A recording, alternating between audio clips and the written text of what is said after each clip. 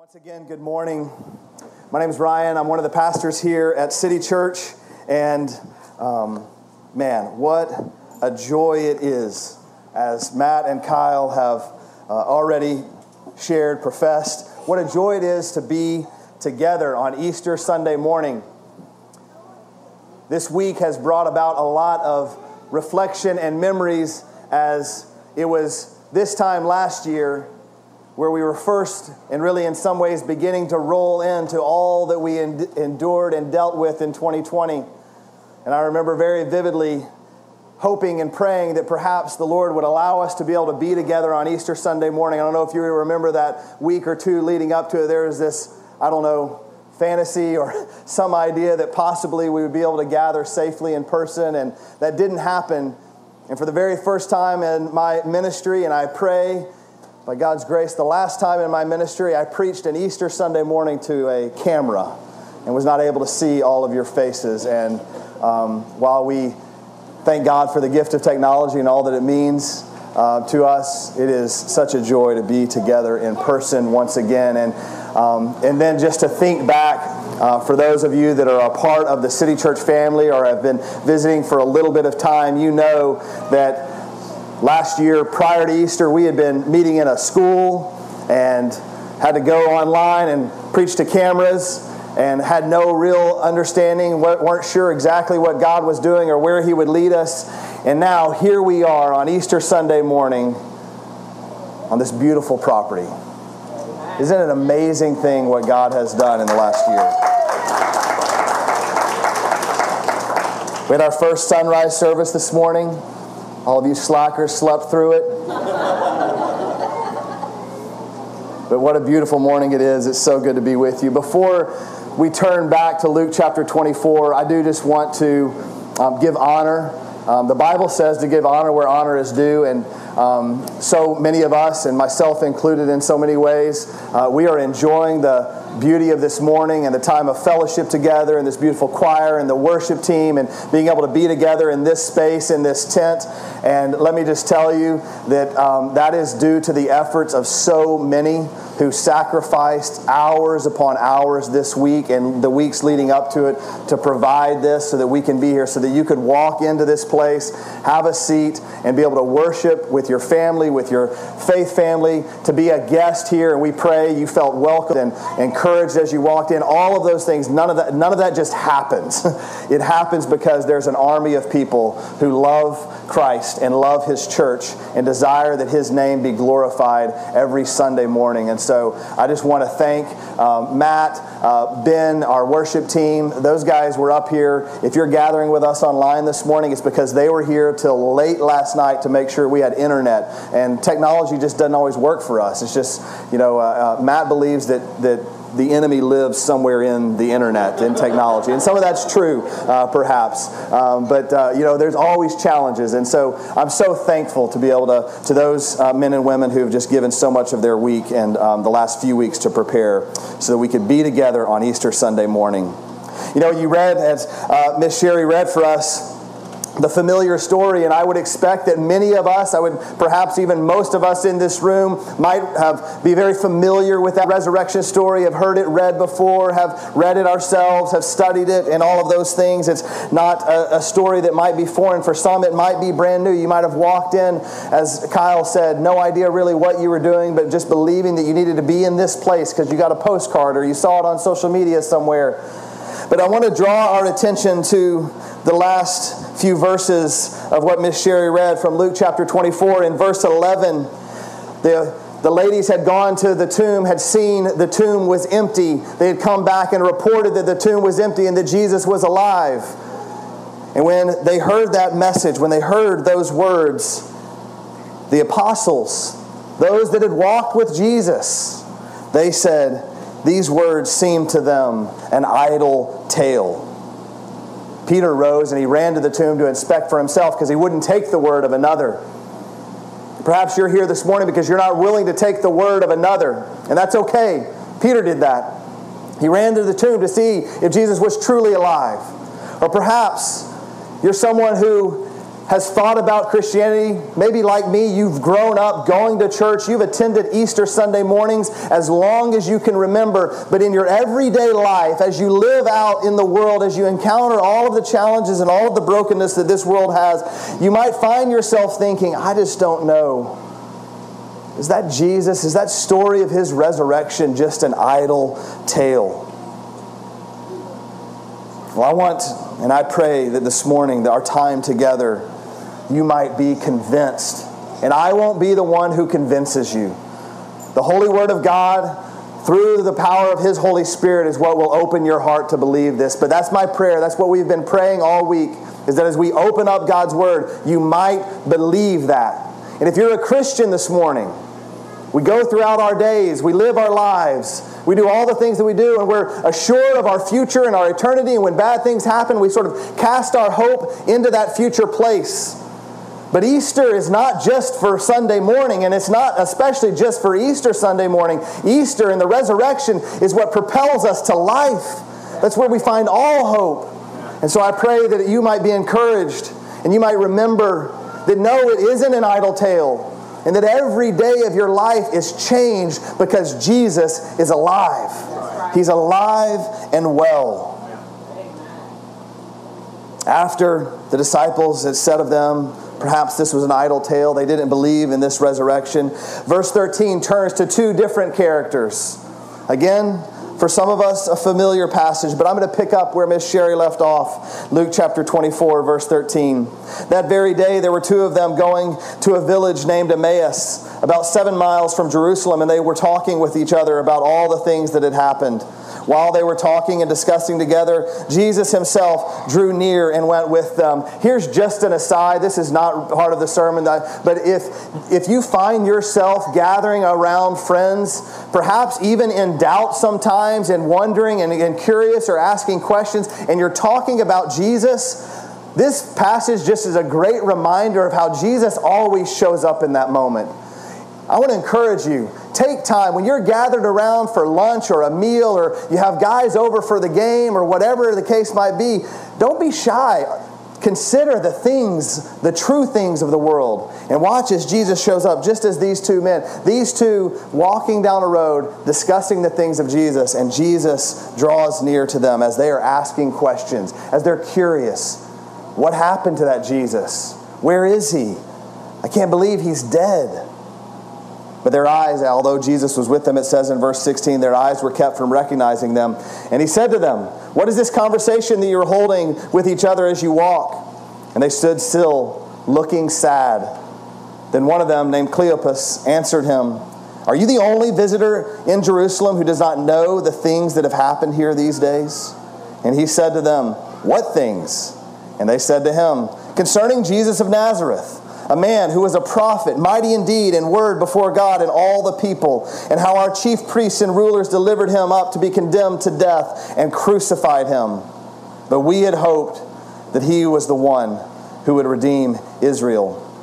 Yes, and besides all this, it's now the third day since these things happened. Moreover, some women of our company amazed us. They were at the tomb early in the morning, and when they did not find His body, they came back saying they had seen a vision of angels who said He was alive. Some of those who were with us went to the tomb and found just as the women said, but they did not see. These two disciples of Jesus, we don't know much about them. We know one of them is named Cleopas. Cleopas is referenced previously in the crucifixion story, and so we know that he was a very close disciple of Jesus because he was standing with Jesus' mother at the cross. The other disciple, we don't know his name, but these two are wandering down. They're going away from Jerusalem, leaving all of the events of the cross, and they're despondent. They're brokenhearted. They're sad because they, as it said, they had hoped that Jesus was the one who would redeem Israel. But notice here they call Him not the Messiah, not the Christ, not Jesus, no, the King, not Lord. They call Him a prophet of God. They've already, quickly after the crucifixion, because it's been 3 days and it just seems as if death had won, they seem hopeless. They feel hopeless. They say to Jesus as He's walking with them, of course they don't know it's Jesus, He seemed to have all the power. He seemed to be real. But how could he be the Messiah? How could he be God if he was dead? This is so often what happens to us. Death, or the things that precede death. All of the brokenness that we experience in this life come at us. And we find ourselves wondering, where's Jesus in this? I thought he was the Redeemer. I thought he was going to take me from all of this, protect me against all of these things. Well, he does. He just doesn't always do it in this life. But because he's alive, because of the power of his resurrection, we don't have to lose hope. I understand you might feel hopeless. But if you notice, these two disciples, their hopelessness was related to what they knew, or what they thought they knew. They knew Jesus. They had walked with him. They had been in close relationship with him. They had seen all the miracles that he had done. They had heard his teaching. All of these things we know because of how their close relationship with him. But then they saw him crucified. They saw that he died. And so they became hopeless because they thought that's what they knew. Hopelessness is related to knowledge. There's perhaps many of us who, just like these disciples, maybe you grew up in the church, around the church. You have all the knowledge of Jesus' life to know what he did. But here's the reality. Knowledge is not what saves us. We think we have the knowledge, and that knowledge should lead to belief. But these disciples, they had heard all of his teaching. They had heard all of the prophecies. They had heard him say, I must suffer, I must die. But they missed it. There's others of you that maybe don't know much at all about Jesus. And that's okay. Because all you need to know is that Jesus is the Messiah. And you have to know just enough to believe. It is faith, belief that saves us, not our knowledge. I've shared my testimony many times before in our church. I had plenty of knowledge of Jesus. I knew his stories. I knew his teaching. It wasn't until I met the resurrected Jesus personally through his word as I opened up the scriptures and the Holy Spirit came that I was made alive. It's through faith, through belief. Jesus responds to these disciples in verse 25 as they're expressing this disbelief and they're despondent and sad. Notice what Jesus says to them there in verse 25. And he said to them, O foolish ones and slow of heart to believe, not to know, but to believe all that the prophets have spoken. Was it not necessary that the Christ should suffer these things and enter into his glory? And beginning with Moses and all the prophets, he interpreted them in all the scriptures, the things concerning themselves. Jesus responds and he calls them out and he says, O foolish ones, you walked with this Jesus. You heard, and he knows he was there. You heard all the things that I taught you. You saw all the things that I did. You heard me say that I must suffer and die. This reminds me of my freshman algebra teacher. Algebra 1, that was where I struggled. Not a good math. I rely on Matt to do all our math here at the church. Kyle as well. Mr. Mahan. I remember his name because I'm sure, and very often in class, I would raise my hand and ask a question, and he would look at me like, oh, you foolish one, you are so slow. How many times am I going to have to review this? And he got to a point where he just wouldn't even call on me. But in his kindness, in his graciousness to me, he'd open up his room, he'd get to the school early. And so I could pass that class, which I needed to do. I'd show up at 7 a.m. Mr. Mahan would re-review everything that he taught the day before and make sure that I understood it. You want to know why I remember Mr. Mahan? I don't remember many from school. I didn't really do much in that part of my life. Wasn't a big focal point. Sorry, Hudson. But I remember him because of his graciousness. And Jesus rebukes these two disciples and he says, how many times do I have to teach you? But notice what he does. And notice what he doesn't do. He doesn't say, get out of here. I did everything. I showed you enough. I'm not doing it again. I'm not going to tell you one more time. No. in graciousness and mercifully, Jesus sits down with these two disciples and he says, I'm going to tell you again. I'm going to show you again. And perhaps you might believe. This morning, Jesus might be saying to you this morning, I'm going to tell you again. You've been to 37 Easter resurrection services and you still don't believe. Let me show you again. Let me tell you one more time how much I love you. Let me tell you one more time what God intends for your life if you would just believe. You've heard it over and over and over again.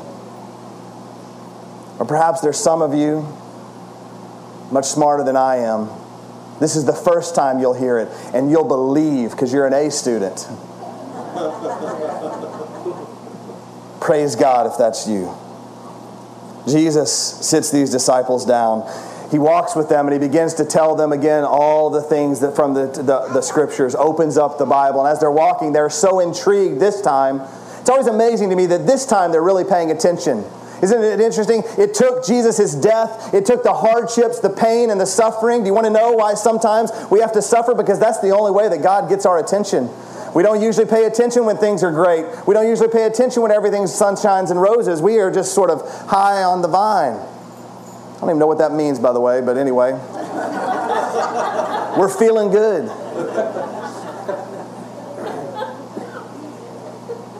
But it's when we get broken, when we're humbled, perhaps we believe.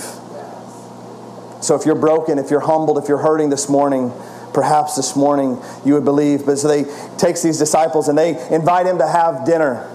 They say, Jesus, come stay with us. Come have a meal with us. We want to keep hearing from you.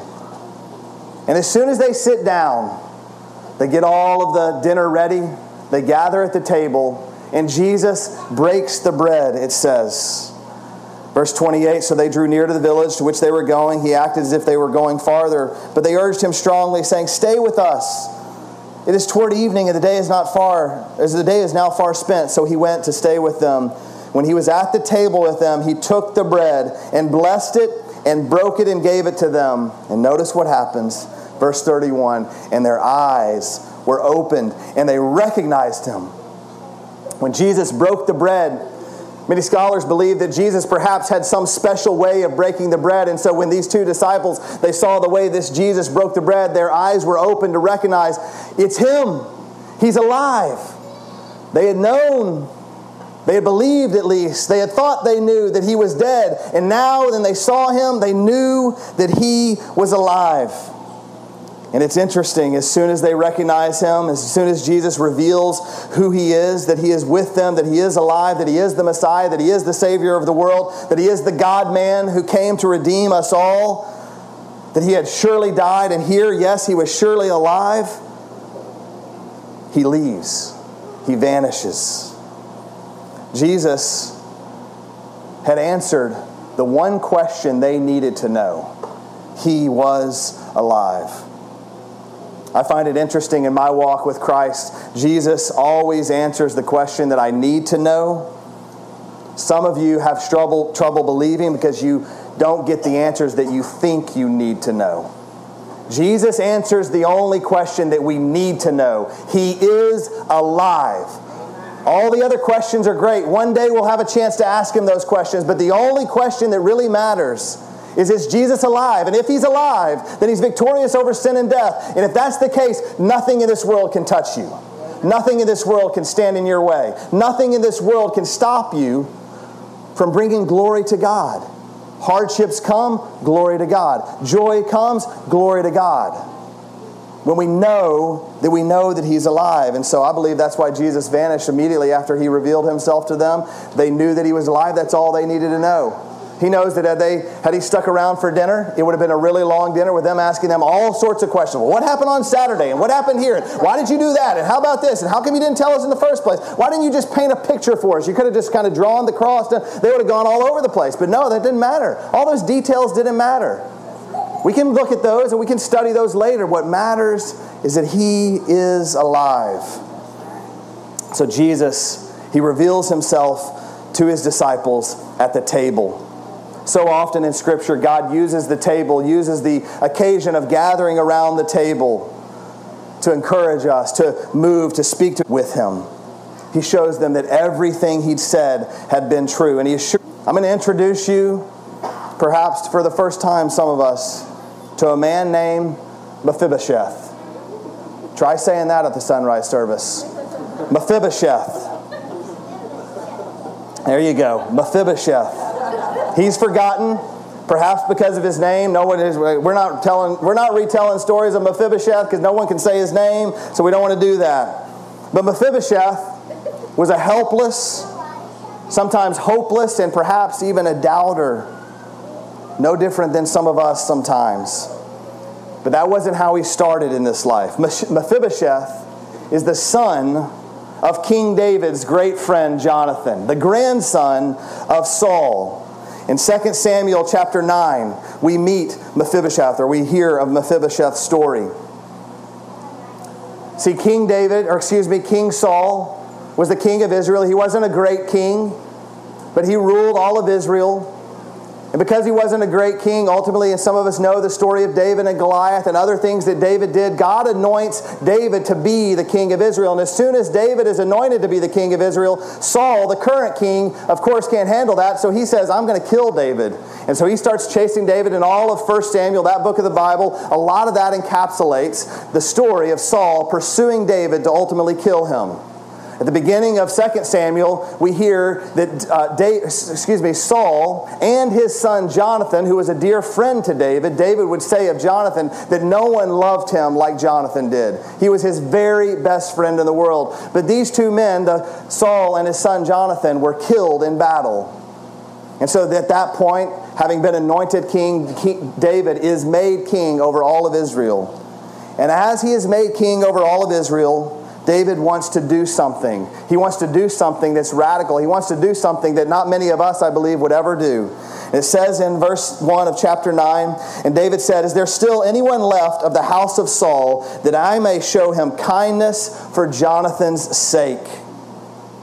David says to his helpers, his servants, "Jonathan, my friend, is dead, but I want to bless his descendants. Is there anyone alive from Jonathan's family, from Saul's family?" And the respondent says in verse 2, "Now there was a servant of the house of Saul whose name was Ziba. And they called him to David. And the king said to him, 'Are you Ziba?' And he said, 'I am your servant.' And the king said, 'Is there not still someone of the house of Saul that I may show the kindness of God to him?' Ziba said to the king, 'There is still a son of Jonathan. He is crippled in his feet.' The king said to him, 'Where is he?' And Ziba said to the king, 'He is in the house of Machir, the son of Ammiel, at Lo-debar.' The king David sent and brought him to the house of Machir, the son of Ammiel, at Lo-debar. And Mephibosheth, the son of Jonathan, son of Saul, came to David and fell on his face and paid homage to him." It says of Mephibosheth that he was crippled in his feet. In chapter 4, verse 4 of 2 Samuel, we read just this very brief interlude that after Saul and Jonathan are found to be killed, in 4 verse 4 it says, "Jonathan the son of Saul, who had crippled in his feet, he was 5 years old when the news of Saul and Jonathan came from Jezreel. And his nurse took him up and fled. As she fled in her haste, he fell and became lame, and his name was Mephibosheth." Jonathan and Saul are killed. Mephibosheth is only 5 years old. The person responsible for carrying him assumes, because this is what would have happened in the world, that the people who killed Saul and Jonathan will surely come after anyone in his line because they don't want to have any possibility that someone would claim the throne from David. And so, because she thinks that he's going to be killed, she does what she can. She cares for this young child, and she, in her haste, grabs him up, but there's a fall, and his feet are broken, and he becomes lame.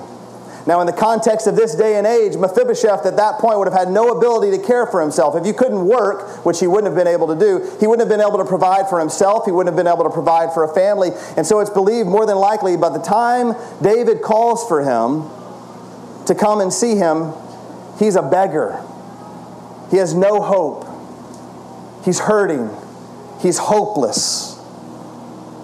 But David, being a man after God's own heart, as it is said of him, wants to bless his friend Jonathan's son.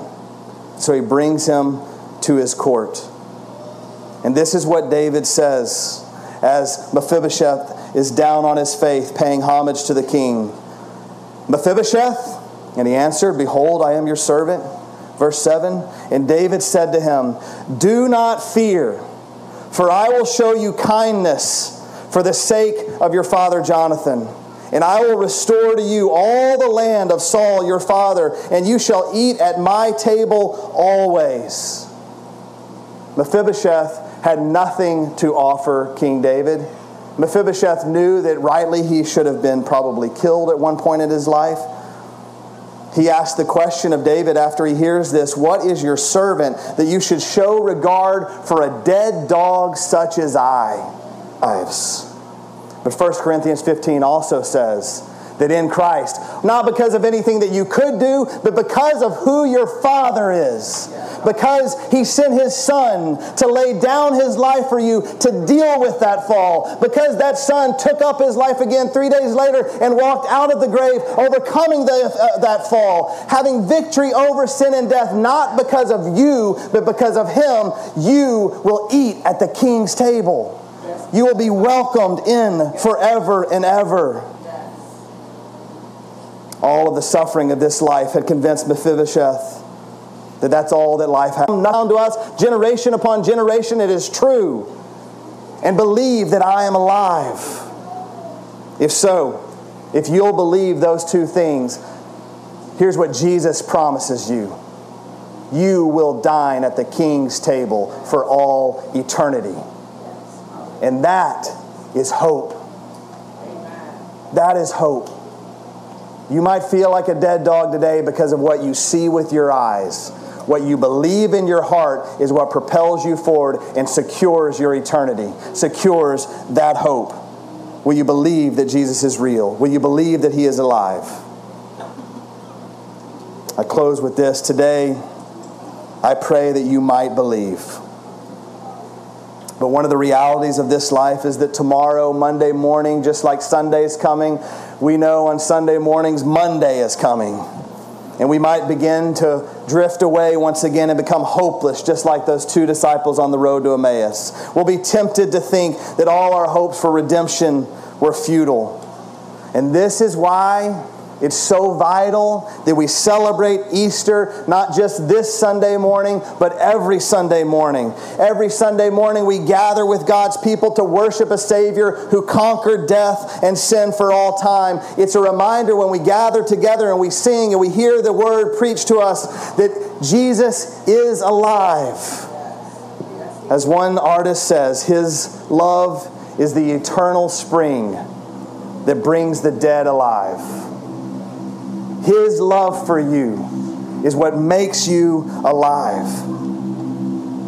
As the worship team is coming forward, I'm just asking you to bow your head and your hearts before God. And I ask you, will you believe that Jesus is real this morning? Do you believe that Jesus is real? Not because of what you see, maybe what you've experienced in your life, but because of what He says, what He has done. And will you believe that He is alive? Surely and truly alive. Perhaps you're someone this morning that, like those two disciples on the road to Emmaus, you heard the love of your Father. You heard the welcome to the table that He just offered to you. And in a moment, your eyes have been opened and you say, Yes, I believe. I see that Jesus I've heard of and even knew all His stories. Today I know that He's alive. Then praise God, rejoice, and worship Jesus. You have been redeemed. You have been made whole. You have been given hope. Remember,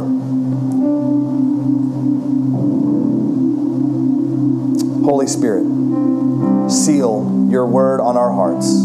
Help us to remember, help us to believe that Jesus is surely alive. Amen. Taste and see that the Lord is good. Thanks for listening to the preaching of God's Word at City Church Melissa.